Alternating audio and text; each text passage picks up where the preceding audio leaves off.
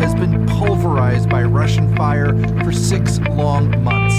Despite major defeats, Russia has been unrelenting at trying to capture the city in the Donbass. The war here has descended into a muddy, wretched mess. Soldiers shoot at each other from trenches and foxholes, and just outside the city, Russians try to dodge grenades dropped on top of them by Ukrainian drones. It reminds me of the situation of the First World War. Retired Ukrainian Colonel Sergei Grabsky says Russia is using century-old tactics, sending waves of conscripted men, paid mercenaries, and even drafted prisoners to their deaths. Putin wants a victory, he says, and the body count doesn't matter. There is only one option where that success may be shown because it was a political target, and they must do that. Ukraine's losses in Bakhmut may be 50 to 100 dead every day, say analysts. Russian numbers could be 4 times that. So you spoke exclusively with the former president of Ukraine, Petro Poroshenko. What is he telling you? I'm definitely for negotiation. Okay. But we have a very great negotiator from Ukrainian side. He is a top diplomat. And the name of this negotiator is Armed Forces of Ukraine. We have a very successful tour negotiation when we throw Russia away from around Kiev. Russia said that that was a gesture of goodwill. Second round negotiation was when we threw Russia away from Chernihiv, Sumy. Third round was when we threw Russia away from the Kharkiv region.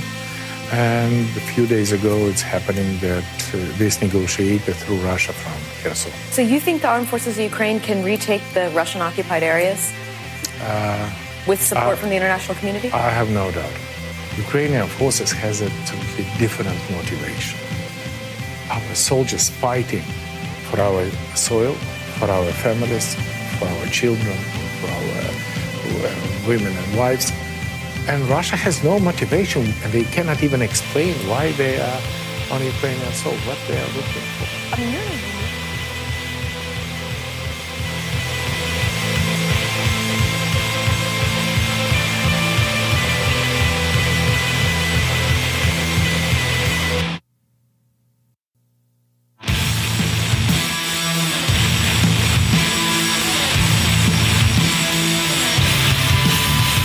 Welcome to the Global Recon Podcast. I'm your host, John Hendricks.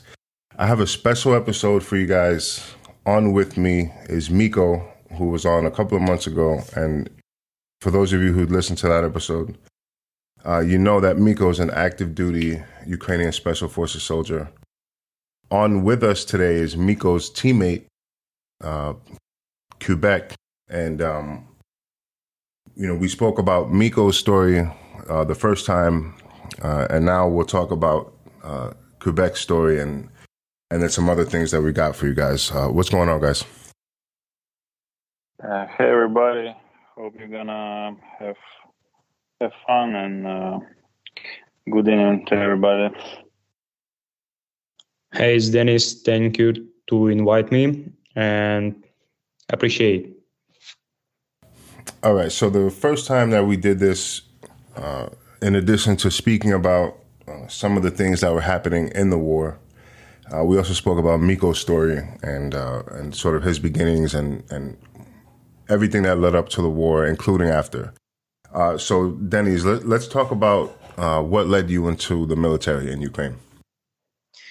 So, when I was 18, the war began, 2014, and how I feel right now about past, I didn't have any other choice, and I joined the army and become my military way, and still I'm on this way. So when you joined, because I know when Miko joined, he was doing something slightly different. Did you go into the army right away, or were you doing something a little different? Like, how was that whole process? The process very easy. The war become. We watched on the TV how it did. Like Russians terrorists occupied Slavyansk, and I had some friends in the army. They were served in special forces, and I called them and asked, "Can I join the unit because I want to fight?" And they tell me, "Yes, come to us." And how it was. And I came in some regiment, special forces, and I passed some physical training and psychology, and I was proved in that unit, and I become like a military. It's very easy way because the war started, and not many people wanted to join the army, and they took me easy. Okay, and this was in 2014, right, when the fighting began? Yeah, okay. Yes. Okay, and did you guys know each other then, or did you meet recently when they fully invaded? Who? Miko and me, or? Yeah. No, we met each other in 24 or 25 February this year. Okay. Before we didn't know each other. Mm-hmm. Yeah, I only heard about Quebec because he's somebody like he's legendary guy in Ukrainian military culture.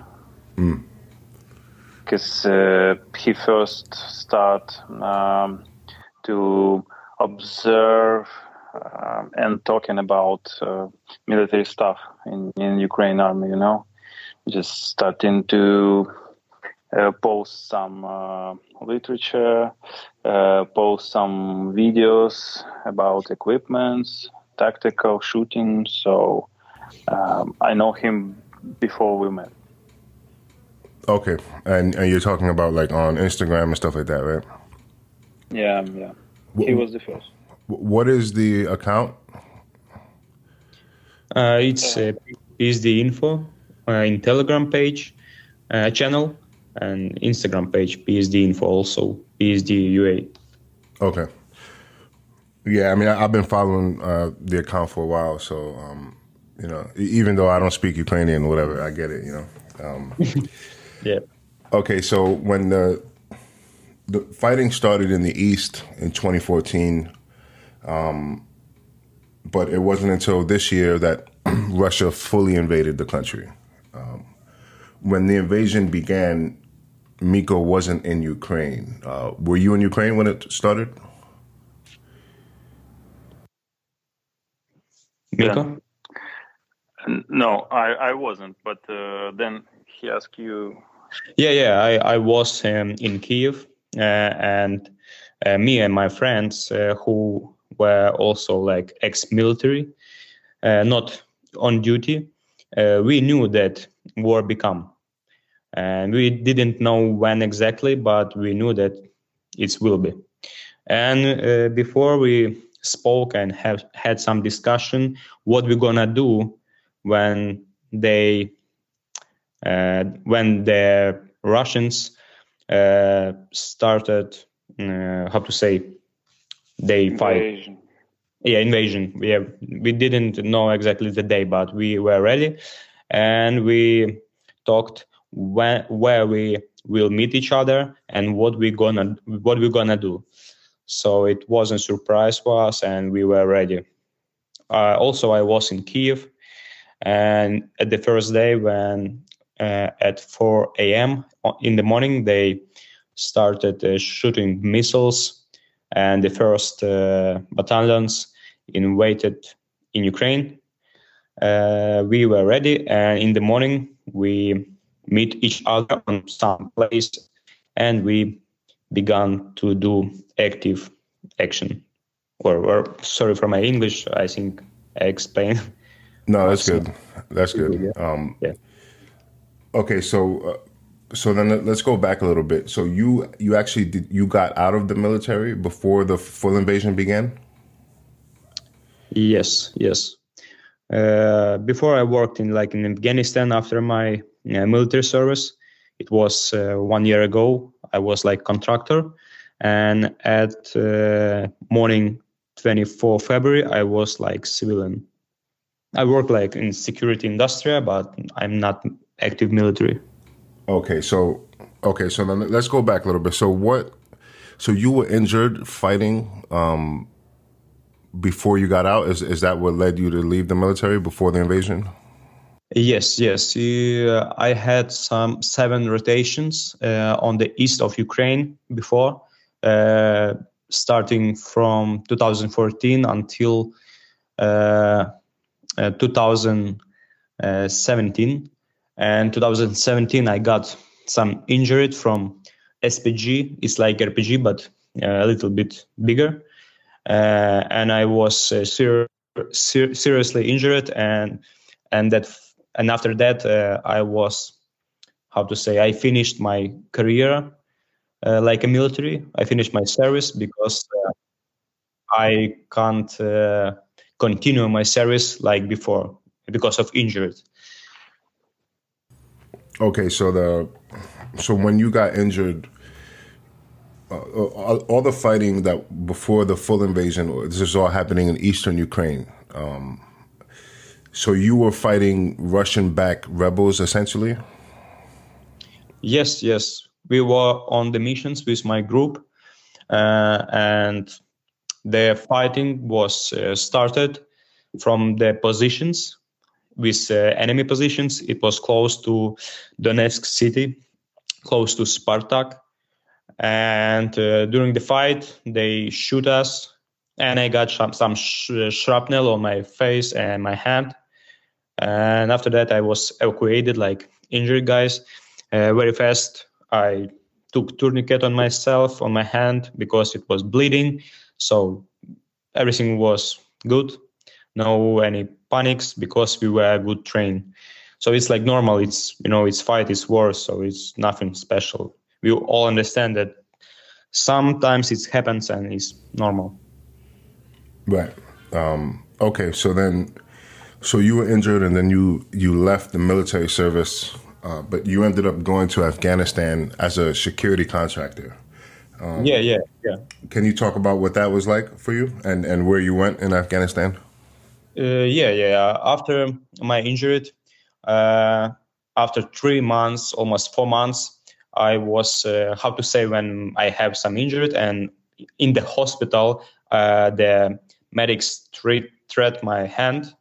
And after 4 months, I was completely, ready to work back. But I realized that I couldn't do the military work like before because of my injury. And so I started search some information about Afghanistan, about Iraq, and also I had some friends who worked over there, because the work abroad is some chance for us to continue, not like service, but continue this military way, military style, and also the chance to see the world, to make some money, and also to improve myself, like individual person who likes military, who feel himself alive. Yeah. You hear me? Yeah, we got you. Yep, you're good. Yeah. So I start searching. I found, and I complete some introduction myself with some company. I passed all examination. I prepared all documents, and my first contract was in Afghanistan, Kandahar, KAF. I was like a guardian angel, and I had to protect some U.S. contractors and military, and I had to be between the Afghanis army and Afghanis pilots, and between U.S. military and contractors. I provide like security for them on the base. Okay, and how long were you in Afghanistan? It was 1 year, 1.5 years, since 2019 until 2020. Yeah, 2020. It was great. It was incredible because I never have been in Afghanistan. It was some magic for me because I saw this picture only on the TV and in the movie, but at the first when I become in Afghanistan, I realized that it's true, and I was shocked, good shocked. Right, just being there. Okay. All right, so now I want to ask Miko this question for you. So recently, there's been some articles in like Western media publications talking about Ukrainian military handlers, that's how they phrased it, in Russian-occupied territory in Ukraine, gathering information, working with the locals, and things like that.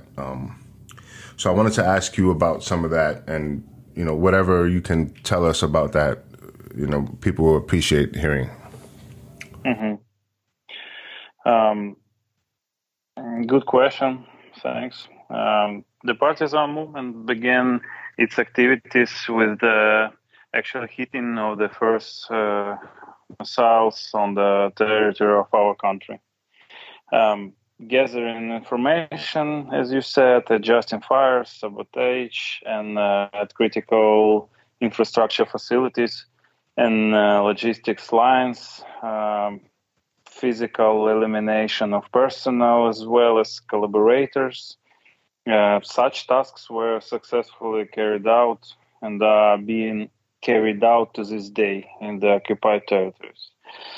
In my opinion, the planning and execution of such tasks is a pinnacle of military art. As I said earlier, work is ongoing even now, so I will not be able to answer all the questions and not can open many details because of interest and for security purposes for guys who is working right now there. Who are these people? Actually, any person can be a partisan or can be in guerrilla unit, regardless of who he was before the occupation. I think after our victory, you will learn many incredible stories about the courage, patriotism, and selfless struggle of these people, believe me.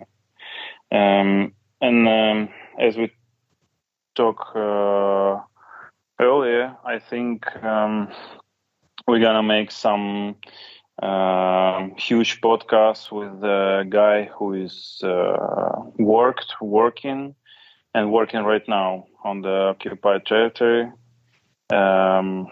After our victory and they occupied all the territories, I think we should do it because he gonna tell you a lot of interesting things about Russians, about how they work, how they behave on the occupied territories. I think it's gonna be interesting to hear. So, as an example, in the March in the Kiev region, when the full-scale invasion began, one guy who had been prepared and brought to the area of the task, he was alone, was able to prepare and install 2 EADs.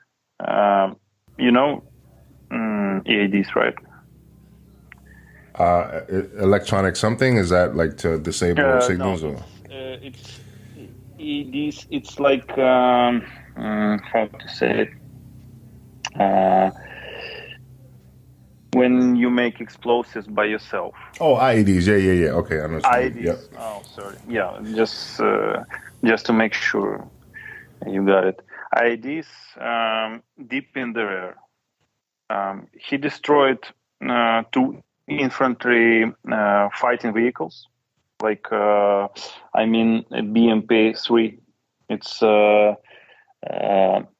armored vehicles with infantry. So he destroyed 2 of it. A directed explosion hit the first enemy vehicle with infantry on it, and the second explosion destroyed another vehicle, which eventually turned over. So the guy was pursued for 2 days, after which he managed to escape and enter the controlled territory.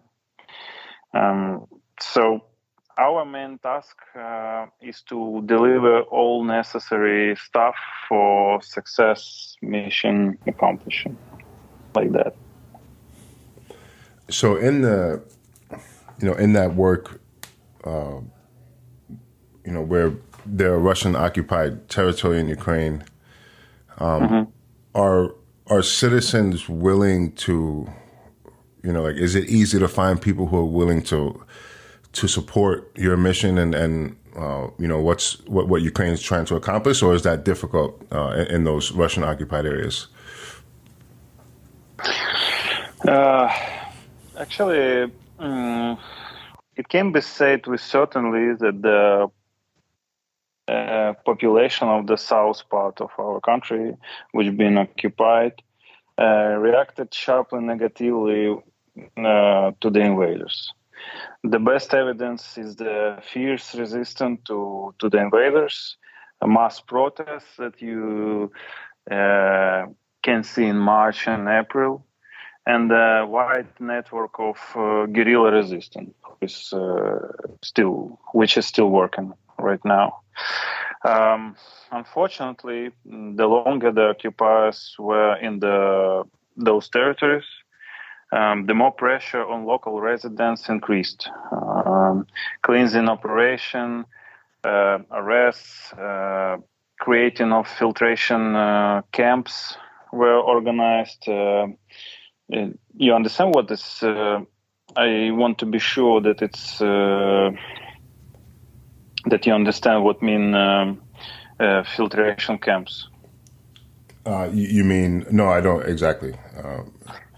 Actually, it's the same stuff that the Nazis do. It's the some prisons. I see. Okay, so they send people there basically. Put in, then looking for tattoos, making fingerprints, and other stuff. And if they don't like some details, you're gonna be sent to prison. I see, right. All like Nazis do in Second World War.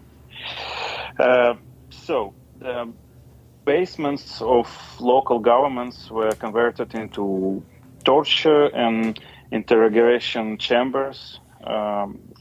First of all, they were looking for men who participated in the anti-terroristic operation on the south of Ukraine since 2014. People with whom we deal told that their relatives were sitting in basements and subjected to severe torture.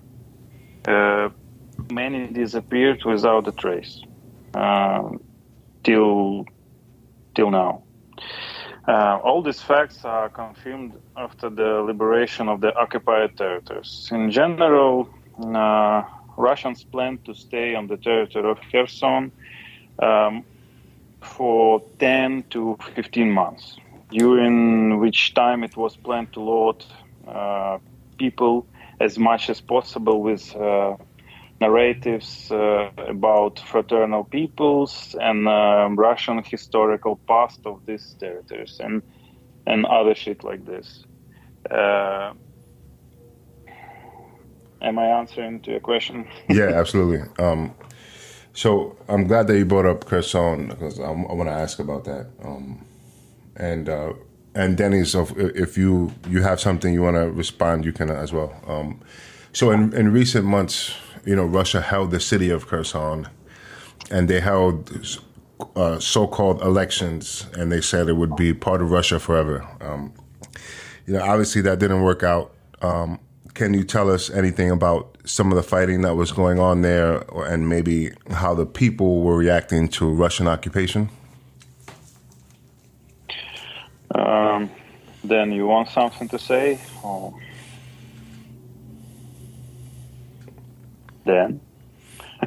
Yeah, maybe he's not. Okay. Yeah, he might not. Okay, be I'm gonna answer. In fact, there actually were no elections because collaborators accompanied by Russian soldiers, went from house to house. Where the doors were open voluntarily, under fear of being shot, people signed for or signed agree with questions that was on the papers or blank, whatever they call it. If you did not open the door, they signed it by themselves. So actually, they don't really care if there are people or sign those documents without people. According to statistics, less than 2% of the population supported the Russians and the accession of these territories to the Russian Federation. But what I admit, the Russian made interesting attempts to convince people of the correctness of their propaganda. I think I will provide a photo of one of the magazines or newspapers that the invaders distributed.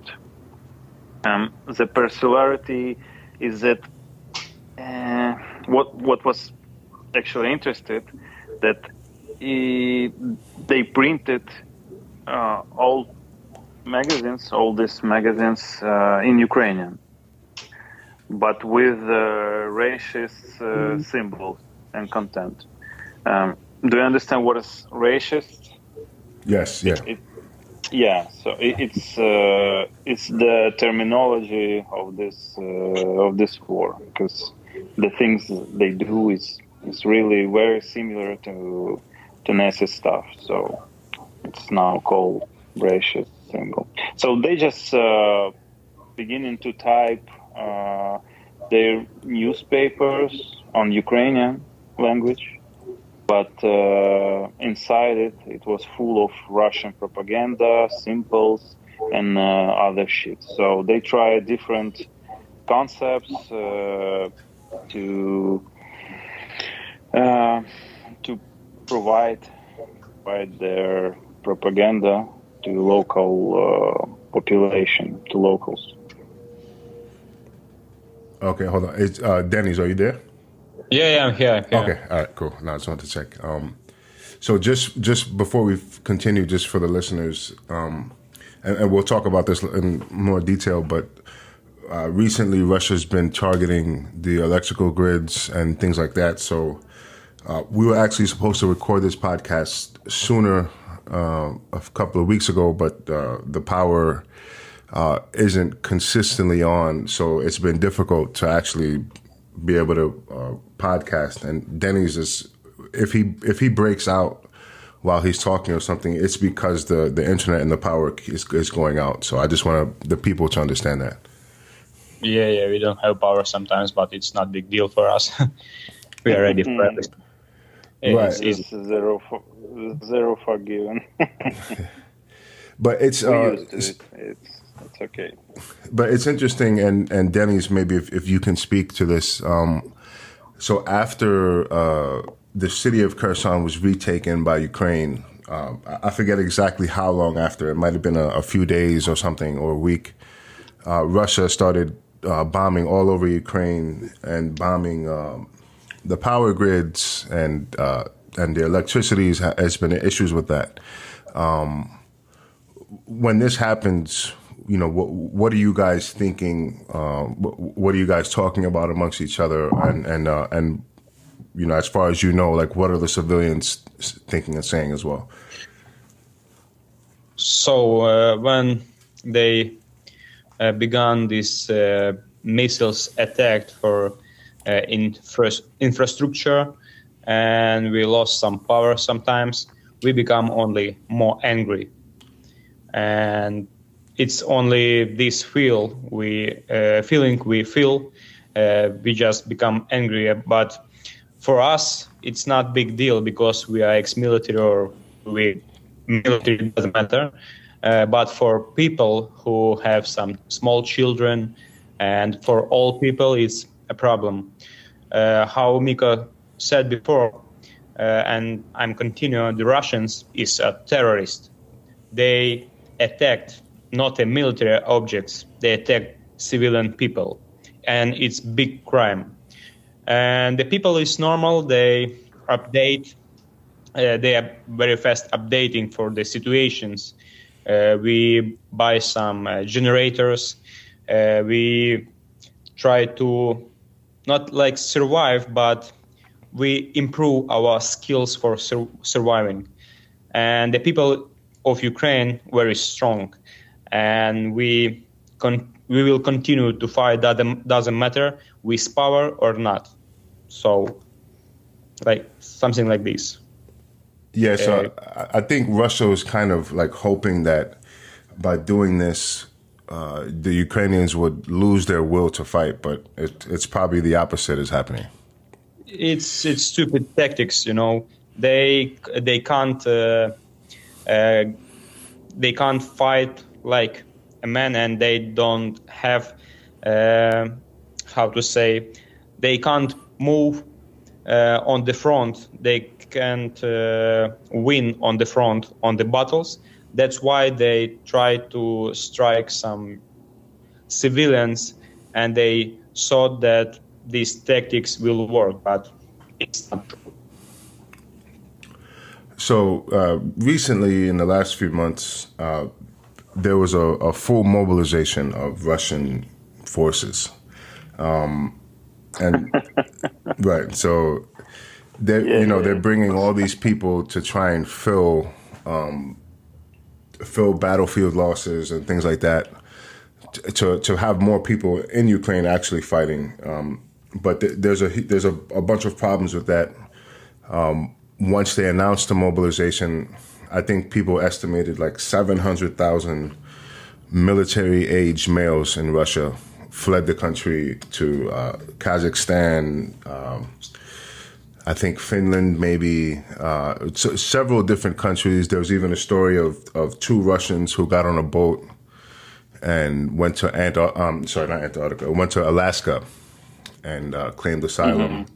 So there's been a ton of problems for Russia in announcing this mobilization. It appears that, by all accounts, that a lot of these people don't even want to be there.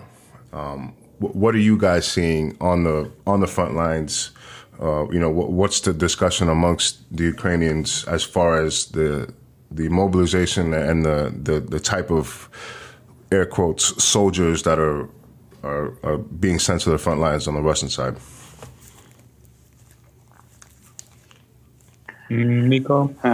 Go back. Yep. It's a question about mobilization. Yep. Russian mobilization. Is it serious? Is it serious firepower? Mm-hmm. Yeah. No. Yeah. Continue. Okay. So mobilization, it's some deal for us. It's next step on this war, and they have to do it because they lose on the front. So they mobilized some people, and in my opinion, they will mobilize because they don't have another choice, because our army more powerful and more prepared for war, and that's why they mobilize civilian people. But about mobilized, they are not prepared for enough to become like a fighters. They just civilian people who get just weapon, and they don't know the tactics. They didn't train. For now, we read some news, Russian news, of course, that after a couple months, it's like for now, they're completed to train these mobilized, like 300,000 people.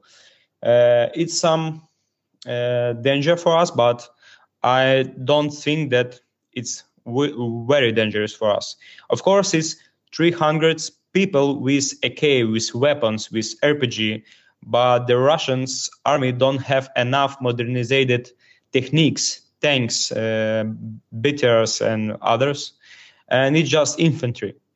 Our army is ready, our people is ready, and I think it's not not change the situation on the front. Of course, it will be difficult for army to stop this. I don't know how to say this, how to describe this. It's just people who, like, I mean about mobilization. It's people who never was on the war. They don't know what is tactics, and it will be more dead body on the front line. It's what we see right now on the Bakhmut. They send every day for 5-7 times small groups to try to attack our positions, and almost all of them right now laying on the ground dead. So it's some deal for us, but I think that everything will be okay. So you mentioned that that's Bakhmut. That's a region in Ukraine you're talking about. Bakhmut, east of Ukraine. Yeah. Right now, it's the most hot place on the world. I mean, battle. So the heaviest fighting is happening there. Yes, absolutely. Every day, many attacks with infantry, with aviation, with artillery, all the time. And daytime, nighttime, in the morning, at the evening. And if you search some video about Bakhmut on Telegrams, for example, you can see from video from the drone how many dead bodies of mobilized, of Russian army laying on the ground. It's 15, 20 people, that's Russians, laying on the ground right now on some in front of our positions. And nobody cares of them. I mean, like Russian commanders. Nobody cares. Yeah. It's like zombie apocalypse. Yes, absolutely. It's like zombie apocalypse. They try to push our positions. Our army kill them, and they try again and again after a couple hours. And they change some tactics. They used Wagner, and they used very interesting tactics. They sent some 5, 9, 10 mobilized straight ahead on our positions. They took on themselves some fire, and other groups like specialists or some experienced soldiers tried to move in another way and attacked our position from other ways. You know, it's like some small tactics using 2 groups or 3 groups, and they try to change all the time and update some tactics how to attack our positions. They don't care about people. They try every day several times to attack, and all the time they upgrade the tactics. It's some dangers, of course. It's dangerous because of quantity. Yes, quantity. They have no limit quantity. You know, they don't care about people. They push the people. They push the people, and of course, it's difficult for our army because you understand. But we understand that the army, which don't know what they're fighting for, and don't understand exactly what they do in the Bakhmut, because a lot of those mobilized people are from east of Russia, and I am convinced that they doesn't even know where is it, like Donetsk region, what is Bakhmut, and I think it's all about money. Money and stupid. It's both. Stupidness, right? Yeah. The Russians. Sorry, but the Russians don't care about people, and they moving to attack, and they die, and even that soldiers don't care about themselves. I don't know why, but every day they move on the they attacked, and they all. I'm pretty sure that they all know that they will be killed. Seriously. Yeah, it's like in bad Hollywood movie. They just step on the bodies, on the dead bodies.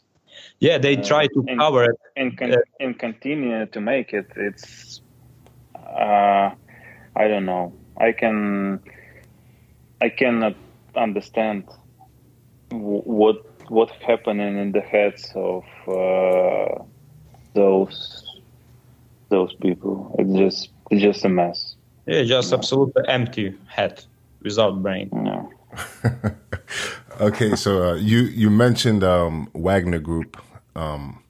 Some Americans may be familiar with them. They're essentially like a Russian sort of mercenary, private military, whatever you want to call them. And they've worked all over the world, including Africa, Syria, and now obviously in Ukraine. And they have a bad reputation for treating people within Wagner Group badly. There was a video of them executing a Wagner guy in Syria in a pretty bad way. I think they cut his head off after they broke his hands and stuff like that. And it's all on video. Like I actually watched it. And then there was another video of them. So there was I think he was a Russian prisoner, and Wagner was recruiting from Russian prisons. And basically they told him, if you fight for us in Ukraine, when the war is over, you'll be free from prison. So this one guy, he was a Russian prisoner, was fighting somewhere in Ukraine, was captured by Ukrainian military, and then exchanged in a prisoner exchange. And when he got back to the Wagner, wherever it was, they executed him on video, but they did it with a sledgehammer. And they placed his head right next to something. I don't know what it was, a wall or something. And they they hit him with the fucking sledgehammer right in his head and killed him on video. And it's like, I wonder what people in Russia think if they actually see this stuff. It's like, why would you want to go fight for these guys if you do something that they think is wrong? They're just going to kill you with a fucking sledgehammer. It's kind of crazy. Yeah, we all the way it is. Yeah, Miko, continue, please. Yeah, it's just the way it is. It's the message for all Russians. Just open message. What we're gonna be and how it's gonna finish if you cross the lines. So probably they think like this. In my opinion, the Wagner is not PMC because if you work like private security company or something like that, you have a law and you can't to be like a terrorist. The Wagner is a completely terrorist group, and how maybe you remember that before in Syria we got some video when they punish some Syrian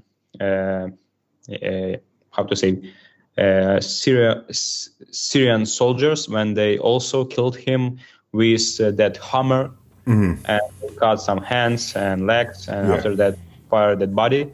So who is they? They are private military contractors or they are terrorists. So right, and they basically answer to the Kremlin. And there was a time in Syria, I think it was 2018, I want to say. Yeah. And there was a position of U.S. Special Operations guys.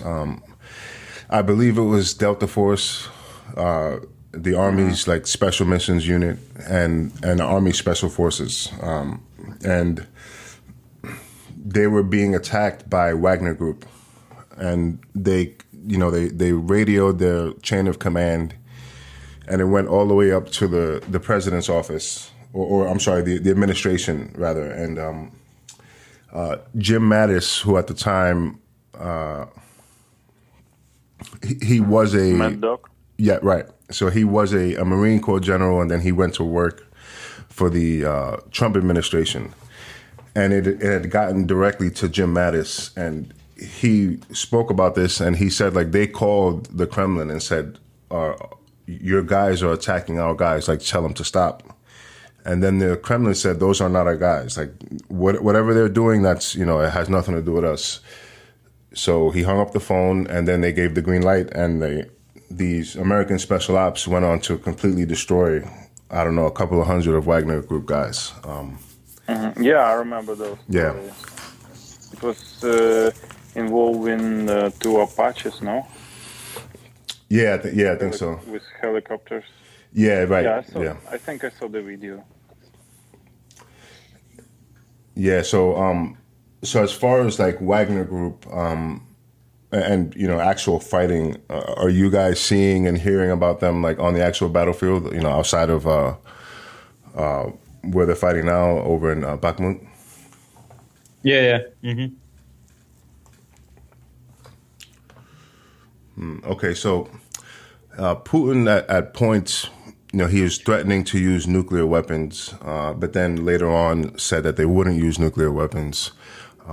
When he says things like that, like what's going on in your minds? What are people saying? Actually, this is a classic of Russian state and government. It's just classic. All statements are intended for the domestic customers or consumers. Sorry. According to their doctrine, a tactical nuclear strike should have already been launched after they run away from Kherson. And personally, I and many of my friends and Quebec too are ready for a similar scenario. This means supplies of provisions, chemical protection suits, gas masks, and necessary medicine. So we are always trying to prepare for everything right now. Yeah, but for most of people, the nuclear war, we don't feel any fear about that. We're ready, how Miko said before, for everything. If they use, we continue fight. After 9 months of war, they still don't get what nation we are. They still don't understand the way of our thinking, the way how we live. When something bad happens, we unite. We unite, try to help each other, and try to survive in that environment, But they still didn't get it. So, as worse it come, the more unite we are. So it's work only against them. Yeah, and it's interesting because when you go to war, right, you want to understand the people you're fighting against, because that will actually benefit your war efforts. And I probably said this on the last podcast, but and I think most of the world thought this when Russia actually invaded. Everyone thought that, this is going to be over in, a couple of weeks maybe. And yeah, and then British give us 3 days or 4 days. Yeah, and then it's like I think Putin was saying like, to the Ukrainian military, lay down your weapons and you won't be harmed, like shit like that. And and then immediately it was like, holy shit, like Russia's actually losing battles and shit and all this crazy shit. Now he want to make some negotiations with our president. Yes, I saw that today. Yeah. Yeah. And many things changes. It's interesting because in the West, obviously there's always people who are going to be pro-Russia and things like that for whatever reason, but a lot of people, including like an Elon Musk, let's say, he's probably the most famous person to speak about this, would say the U.S. needs to push the Ukrainians to negotiate, and but I understand the idea like that. Let's come to some kind of peace agreement. Stop the killing, stop the fighting. Like I understand that, but the problem with that is that you guys are actually winning on the ground. So it's like, if you think that you can win the war and you're actually winning, why would you negotiate to give up territory when you're not losing the fight? Let's say, right, and then the Russians, let's say, they feel like they can win. So why would they negotiate? Can I tell, please, on this answer? Sure. Because no agreement will be honored by the Russians. Right. Never. Yeah. We had some experience for that. The Russians, completely all Russians, they are liars.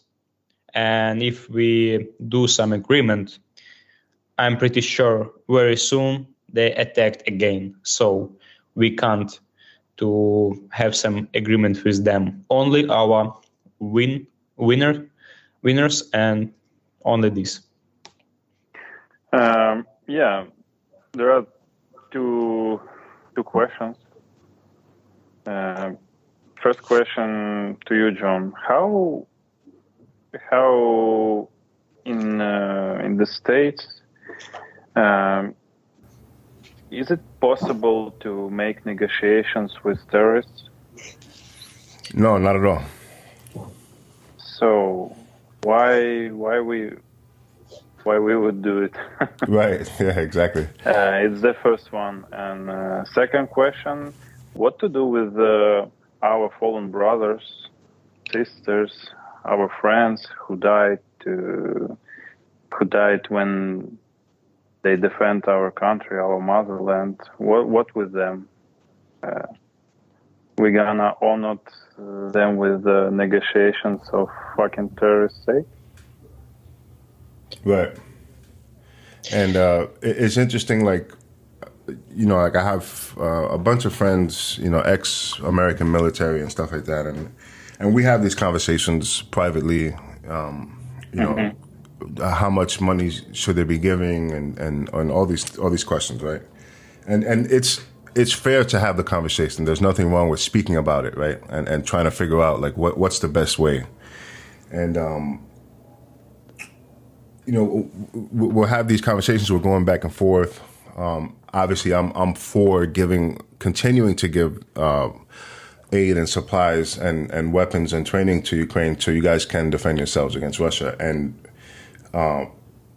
people say things like, they should negotiate. But the truth is that negotiations and ceasefires would benefit Russia a lot more than anything else, right? Because it would allow them to continue bringing people into the country and setting up their defenses on territory that you guys are trying to take, right? But it's also like, because we in America, America was founded on a revolution. Like, we fought against the British Empire and we kicked them out of our country. So it's like in the 1700s, the same people who are saying, oh, no, we shouldn't, because we had help from France. Like, the French gave us supplies and weapons and stuff like that. So it's like, would you tell the American revolutionaries, oh, just negotiate with the British, let them keep Boston, let them keep all these territories in America? Like, you wouldn't, because we didn't. And it's like, don't insult the Ukrainians who are fighting for everything by telling them, oh, negotiate and let these foreign invaders keep, a part of your country. It's like, bro, like, go fuck yourself. It's like, it doesn't make any sense to me. But yeah, many people just don't know or just forget history. Everything repeats. And I understand that everybody in the world, in the States right now, are tired of news about Ukraine. They see that price for fuel is growing. And I know that many of Americans think that it's because the war. Maybe it is, I don't know. But the main thing that's right now, the good is at war with evil. It should be clear, because Russian don't stop when they occupy it. If it's just imagine if they win, if they occupied all the territory of Ukraine, they're not gonna stop just Ukraine. So people need to understand that it's realistic. It's realistic war. The good with evil. So I want to thank the American governments, other governments, people who support us, even if in their minds they support it. We are very thankful to them, and we need just push a little hard and make next steps. Just make not many steps to win this war. Just we need to be more patient. More patient. Yeah, and please, I want to continue. We need to be like together to fight against these Russians, because, like Mika said before, the Russian is terrorist. They have no forgiveness. They kill people. Just imagine, 21st century, they kill and continue to kill the people, the children. They have some sexual harassment to small kids. So it's like right now it's 21st century, we have some, we need to create some new, sorry for my English. It's international like organization. Yes, but they continue to kill people, and it's our common fight, and we need to win this war, or it will be dangerous for other countries and for the whole world. Yeah, and I agree. That's a good point, and really to fully illustrate that point, right? Like, and I mean, look, the internet is the internet. Like, all kind of stupid things are said, and bad information is given, or whatever. And even on big platforms. So, like, that's just the reality of what the internet is. But people who are against sending aid and money to Ukraine, let's say in the West. They'll say all these things like, oh, this is America's fault that Russia invaded Ukraine. because they wanted to accept them into NATO and have these military and economic agreements. And Russia doesn't want NATO on their border, right? So, for starters, NATO is all over Russia's border already. Estonia, I think Latvia, and now you have Finland and Norway.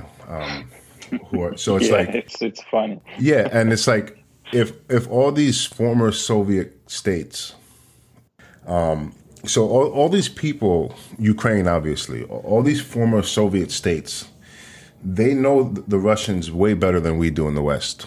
And the reason that everybody, once the invasion began in Ukraine, all of a sudden, all these countries increased their military budgets, all of them, because they know. They've dealt with the Russians for years. One of the things Russia said was, in Ukraine, they're treating Russians badly, particularly in the East, right? But it's like, one thing they're not mentioning is the only reason Russians were there was because a couple hundred years ago they invaded Ukraine and they put Russians there, and they forced everyone to speak Russian. So it's this game, and it's like the entire Soviet Union was like that for the most part. You had to speak Russian.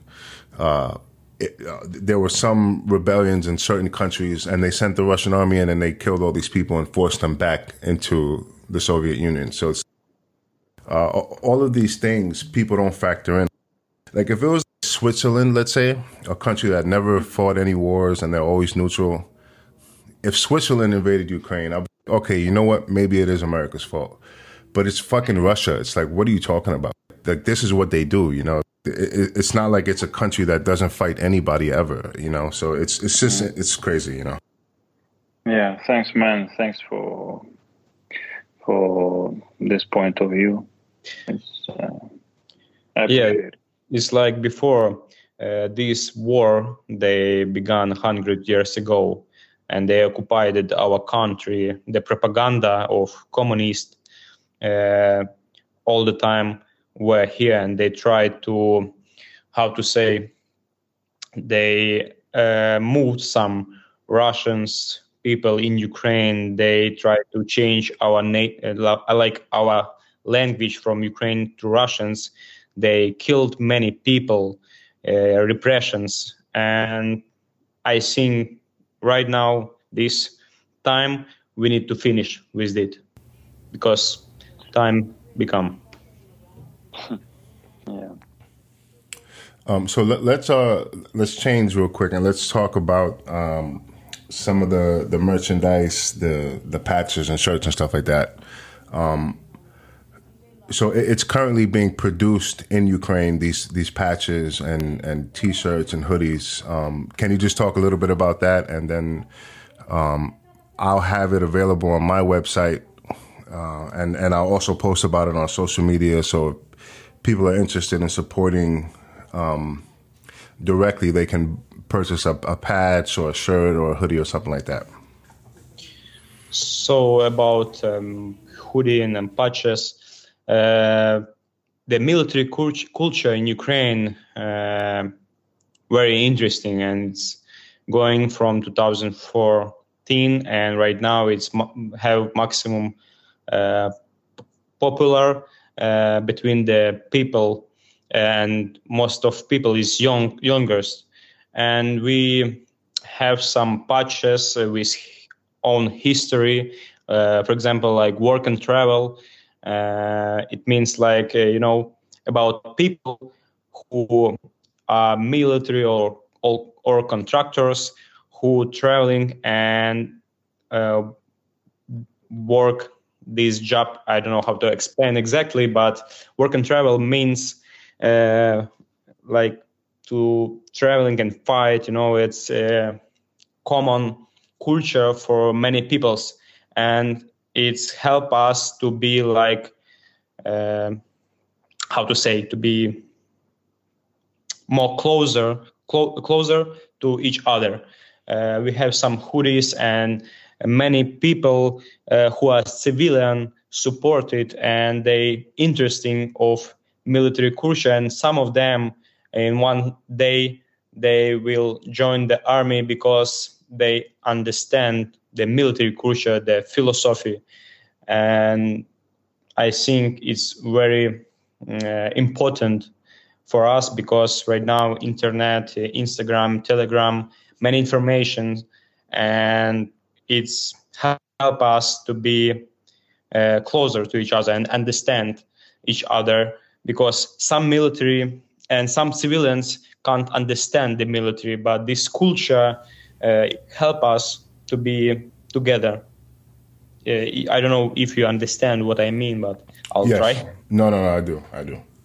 Yeah, we have a lot of subscribers on like PSD Info. It's some like, I don't know, brand or some culture. We have some Telegram website where we posted every day some information about artillery, tanks, about tactics. We try to teach some people who want by online how to improve your skills sitting at home, or I don't know, without some instructors. And also we have some marriage, and it's help us to do more population military service and something like that. Yeah, so you guys already have that stuff available, but I'll have it on my website, and I will post about it on my social media as well. For anyone who's interested in supporting, and look, all this stuff is made in Ukraine. They're facing incredible difficulties at the moment. It's the middle of the winter is starting, and people are without power and things like that. So it's very difficult what's happening there.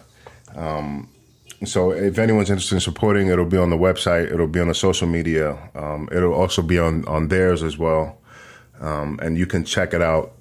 So I want to let the listeners know about that.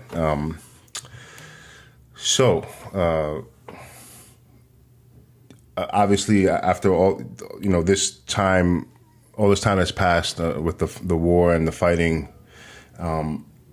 You guys have had friends who were killed fighting the Russians, and I don't know how much you're willing to talk about it, Quebec, but your father was killed fighting the Russians. Is this something you're willing to talk about? Yeah, it's not a big problem for me because it's true. So he was an infantryman, and he was mobilized since 24 February, and he did hard work. He fought. He was fighted on the south of Ukraine. It's like Kherson region, and he was killed by like anti-tank mine, and he did very difficult job. He had some military vehicle, like small vehicle, and he did a job to evacuate injured and dead people from the first line. And when artillery fight all the day, every seconds, because artillery on this war we have a lot, from both sides. And he was killed like 2 months ago, almost 3 months ago. And what to say? I have to say, please 1 second, I want to explain clearly. I don't feel that much inside me, because I know that is war, and I lost many friends, and I don't know, we need just to continue fight, and we don't have any choice, and we never forgiven Russians. And I very proud of my father, because he was like a soldier, and he was dead on the war like a soldier. So and what was that dynamic like having a father, having your father fighting the same war as you, like, were you guys, were you able to communicate and speak about like what you were experiencing as you guys were working, that kind of thing? With whom is my father? Yes, yeah. We didn't speak too much because on that region he didn't have an internet, and I was on other regions. And dynamics on that front line on that time was very high. All the time, artillery, aviation, helicopters, missiles were shooting on that line, and dynamics was like on the First World War, or more, or maybe more. So if you go on that region, you will not see and somewhere no any trees. It's like looks like maybe you saw some photo from the south or from the Bakhmut when you don't have any trees, just some small pieces of trees. And it means it was very high, how to say, artillery fights. Yeah. Yeah, it's like big war. Yeah, I've seen those photos. Actually, I saw one where it was like, it showed, I think, that same region in World War I or World War II, and it showed a picture. Yeah, like the same, but just imagine how many artilleries, how to say, shuttles, or that small piece of, like on the gun is like bullet, artillery, it's... Mm-hmm. Shrapnel, maybe. Yeah, how many shrapnels over there, and how our infantry feel themselves during that artillery attacks, and just plus aviations every day, helicopters every day, tanks, BMP, infantry, and it's very big pressure for our soldiers. But right, yeah. Yeah, so I just want to say I'm sorry for your loss. I know that's not easy to deal with. It's one thing to lose your teammate or something, but to lose a family member is tough. So I'm sorry that you had to deal with that. Yeah, thank you so much. But I was ready because I were on the war before, and I realized that it's can happen. So he was like a man, and it's the main for me. Right. Okay, so then, in recent months, I think it was maybe like 2 months ago now, there was a period of maybe it was a couple of days or a week where the Ukrainian military took, I think, like over 1,000 kilometers of territory, like rapidly. And it was kind of shocking to the whole world, I think, especially to Russia, that you guys were able to take so much territory so fast.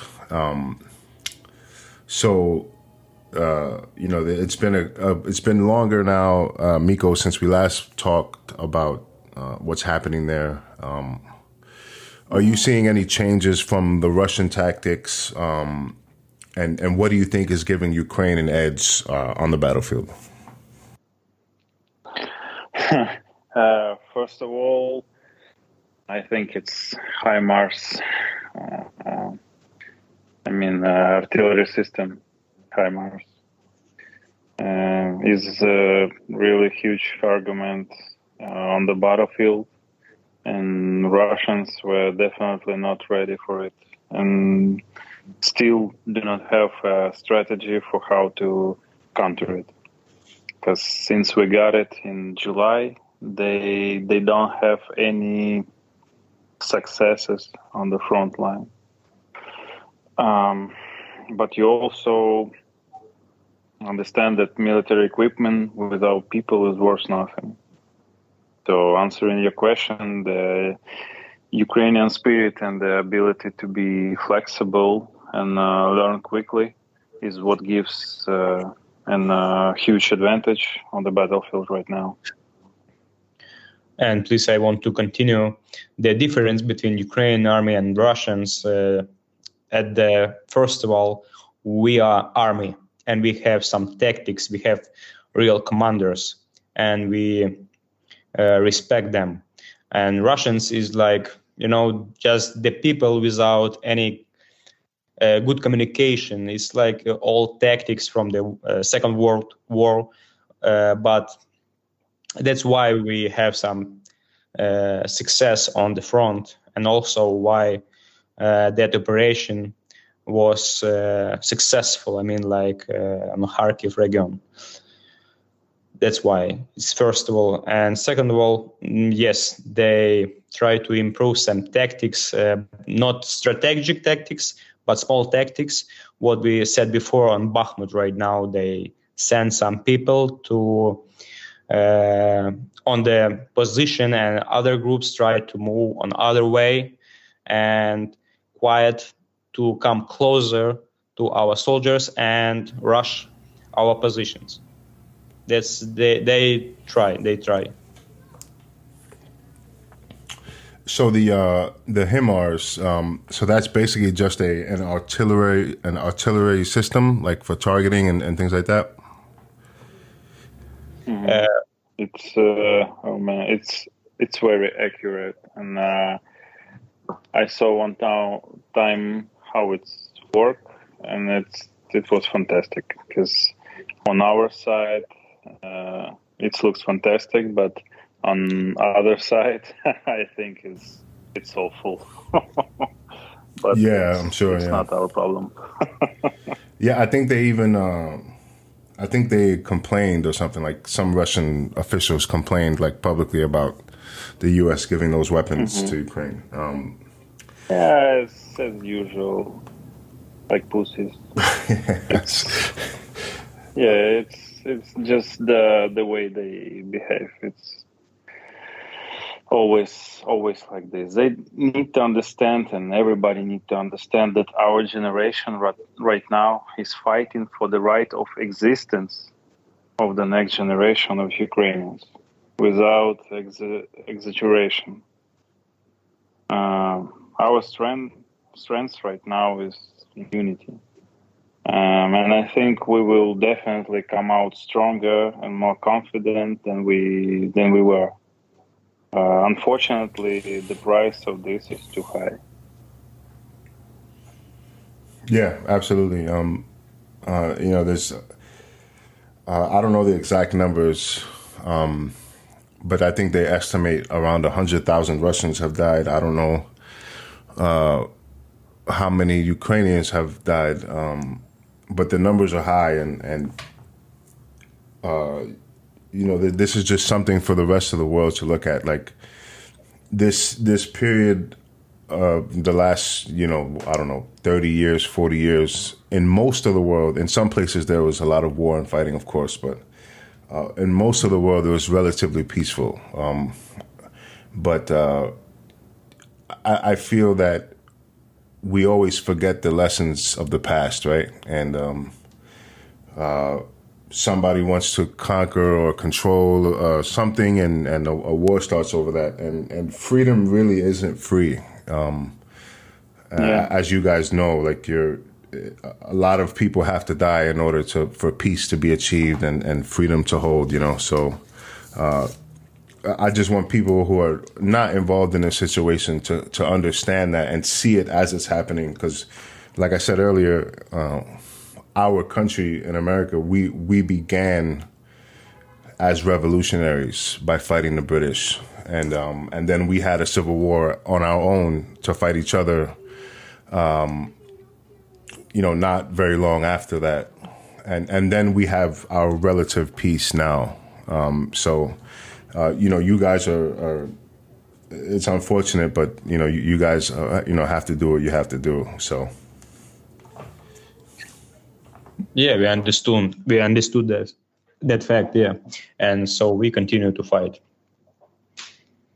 I think we are blessed to live right now in this time, because if not we gonna finish with them, who gonna? Yeah, if we're not finished with Russians now, our children in future will fight. So we need to finish this, and we need to punish all Russians who involved in this. Yeah, it's hard to understand and to explain people what means to be on funerals every week that we have in September, October, November. Every week we have funerals. We buried our friends, the members of our families. It's very it's huge losses for us. But as you said earlier, the freedom isn't free. We remember every of our friends and brothers, and we're gonna make everything to the end. One thing that last time when we spoke, Mikko, you mentioned that up to that point, you hadn't necessarily seen like any Russians up close and fighting. It was mostly like medium or long range fighting. Has that changed since we last podcasted? Yeah, a lot of change because we moved from Kiev region to south part, and it's the problems that we deal with there is the landscape, because it's fields all over the territory, and it's hard to make the manures and provide our tactics. But still we have a couple of really success operations, and I think after everything ends, we can speak about it in details. Dan actually was the chief of our group. He was the head of our group. So we have one operation we took part, and one operation with the infantry, where we attack the Hai, or how to say it, like in Vietnam, you remember, like the US troops attack the heights, or heights, how to say it, like mountains. Like a hill, yes, yeah. Yes. So we took part in one of operations like that. So we then, are you here? Yeah, I'm here. It's like about that operation, about that attack, Russians positions. Yeah, Mikko. Yeah. I think we can tell about it a little bit. Yeah. People.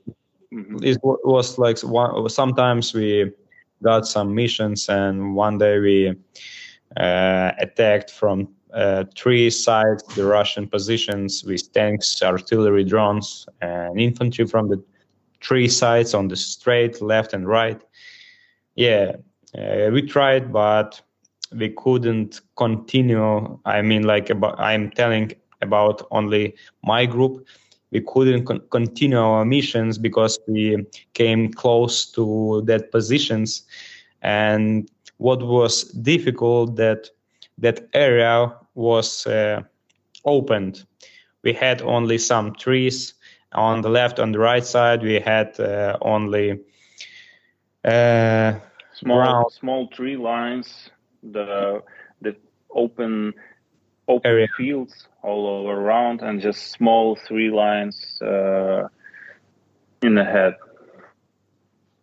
Yeah, like trees, it's like road, and on the some side we have some trees. I don't know what the name of this. It's like trees, many trees. And we had to move straight on the trees and attack the positions, but it wasn't successful, but we tried, and it's, not all the missions completed like successful. So it was an interesting experience. We lose 2 tanks on that fight, and a couple infantry was injured, but it also was experience. So it's war, how I before. I think we done everything. Like, we have some tasks, and we made it. We launched 3 missiles to the Russian positions. It definitely was a surprise for them, because we, as one of recon unit, make the some interesting work to get on that direction. It was, I guarantee that it was totally a surprise for them, because they wait in attack from front line, where was our tanks and infantry, and we was on their right flank. Yeah, from their right. Yeah, continue, please. Yeah, we was appearing very fast, making three launches. Then our machine gunners start to make rain their heads, so we can cover a little bit our infantrymen. As a member of recon unit, it was interesting experience, because it was like direct attack, like to clearly understand. But for people, it's like from the right side, our tanks close to 200 meters for Russian positions, and it's very close. Just imagine 2 tanks works for enemy from the 200 meters. And also it's great experience, like typical infantry attacks from the 3 sides. And we shoot 3 times. I just want to say that we used to work like in night times, doing some mine traps and other stuff, just adjusting fire for our artillery. I'll make some accurate sniper shots, and this time it was very interesting, because as Quebec said, I never saw before like 2 tanks really attack like 200 meters from the Russian position, direct attack, and it was like in Call of Duty game. For now, Ukrainian army and many soldiers, our friends, have incredible and big experience, because I didn't see this. I didn't see before that huge war like here, when the aviation, tanks, drones, combat drones, I don't know, like suicide drones, EAD, mines, everything you can see on this war. Everything what you just can imagine, night fights, everything. And it's huge war. I think it's bigger even than First and Second World War, because our army destroyed almost, I don't remember exactly the number, but it's bigger than 1,000 tanks. Just imagine how many tanks is it. Right. So when you say it's bigger than the First and Second World War, you mean the First and Second World War that was fought inside Ukraine? That's what you mean, right? Yeah, inside on the small area. So all this fighting that you guys were just talking about, this happened in the South? Sorry. Yeah. So the on the South. on the south region. So it's the Kherson region. Okay. Kherson and Mykolaiv region. Yeah, also in Kiev region, and a couple times we went on the east, but with small group. So, so recently, Ukraine took back Kherson City, but does Russia still control other territory in that region? Yep, but not. Yeah, it's not for a long time. So, so like if you look at a map of Ukraine, so you said the heaviest fighting is Bakhmut, right? Where exactly is that? That's in the east, or in the south? Yeah, it's east near the Mariinka and Avdiivka cities, and it's Donetsk region. Okay, right. And is that the furthest east that Ukrainian forces have pushed?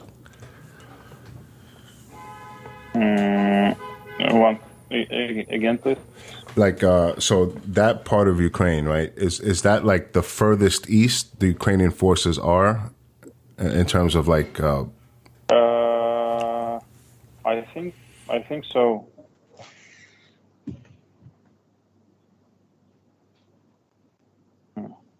Yeah. I can continue. About yeah, are you here? Yeah, we hear you. Yeah. So you asked about the next tactics on that, like region, what we gonna do, or please can you repeat because I didn't catch it? No, I just wanted to know if that was like the furthest point east that Ukrainian forces are. On the, sorry, I didn't understand. In Bakhmut, right? Like that's in the east of Ukraine. Yes. And the Russians, they hold that territory, right? Like the Russians occupy? No, not at all.